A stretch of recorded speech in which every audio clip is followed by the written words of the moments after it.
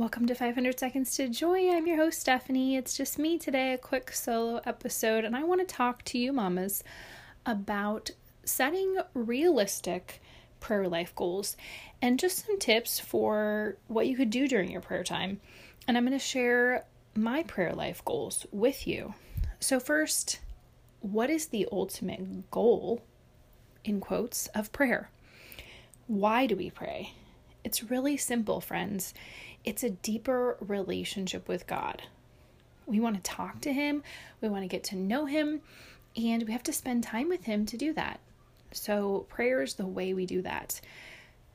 You know, with our spouse, with our kids, with our friends, extended family, to get to know them, to grow in deeper relationship with them, we have to spend time with them. So the same applies to our time with God. And don't worry, if you have 5 minutes a day, mama friend, God is going to multiply that time and bless it. You just give Him whatever time you have. For me personally, in this current season, as I'm recording this, I have 30 minutes a day. That's the time I have dedicated to God, and when I don't get that time, I definitely feel different.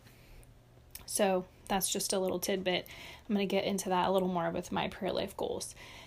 Okay, so why do we pray? What's the quote unquote goal of prayer, right? So we're thinking about this as a relationship. We want to be in a deeper relationship with God. We want to get to know Him more. And we want to become more like Jesus. We want to become more like Him so we can be like Him in the world, in our homes, with our extended family and friends and our greater community. We want to become more like Him, and we have to spend time with Him and get to know Him in the Bible, in His Word, read about His life, and that's how we get to know Him and get to be more like Him. So I want to talk about setting realistic goals. So if you heard Sterling's episode, it was episode number 120. And she talked about why moms don't set goals. I don't want to spoil it for you. So if you haven't listened, go back and listen to episode 120, all about why moms don't want to set goals.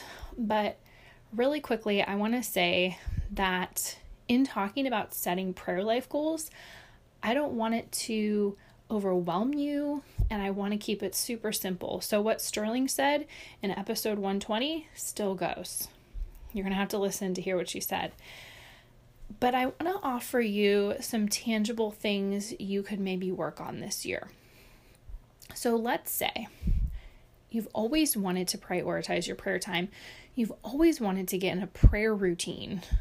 And you feel like because you have a bunch of little kids, it's just not possible. Friend, I want to tell you it is possible. It's not going to look the way it does for your friends without kids. It's not going to look like it does for the mom that works outside the home. It's not going to look like the mom who works from home on her business. It's not going to look like the mom who homeschools her 6 kids and stays home with them full time. It's not going to look like anybody else, because guess what? No one else is you. And that is great news, because this means that God is going to help you tailor make your own prayer routine. Yes, He's going to help you, and you are going to get creative, friend. So remember the point of prayer. It's to grow in deeper relationship with God and to become more and more like Jesus. So I'm going to keep referring back to that, because that's why we want to pray. So it doesn't mean that we need to be sitting in silence for an hour every day to achieve that, a deeper relationship with God and to become more like Jesus. It can be 5 minutes while your kids are running around you. I definitely think carving out at least 5 minutes of quiet time alone while someone else can watch your kids, or while they're sleeping or something. I think it's huge, just being alone and quiet. But if all you can do right now is having your kids there while you do this, do not discount that. Mama, you can get creative. You got this. Okay, so let me share some of my prayer life goals and some things I'm going to be working on. I don't know if I like to call them goals or just things I'm working on. That feels more approachable to me, because when I think of a goal, I get a little bit perfectionistic about it and a little too intense. So things I'm working on, that's what I'm going to say. So number 1, in 2021, I want to prioritize my prayer time and even enjoy it. Not be counting down the minutes, but prioritize it and put it on my calendar and enjoy it. Relish in that time. And like I said earlier in the episode, I want to spend 30 minutes each day connecting and communing with God. That can look different each day. Again, get creative, friend. But 30 minutes each day is my goal, is what I'm working towards. I want to make sure I get still and silent with God. So maybe I have some spiritual reading, but I also want to incorporate some time of just sitting at his feet, getting still and silent with him. I want to pray with the kids every morning. And let me tell you how simple this is. We kneel down, or sometimes not, because, hey, I get tired. I'm pregnant. Sometimes I don't kneel down. And so we just sit there and say, thank you, Jesus, for this day. Please bless us in all we think, do, and say. Come, Holy Spirit. Amen. That's our morning prayer. So I want to pray with them every morning, that simple prayer.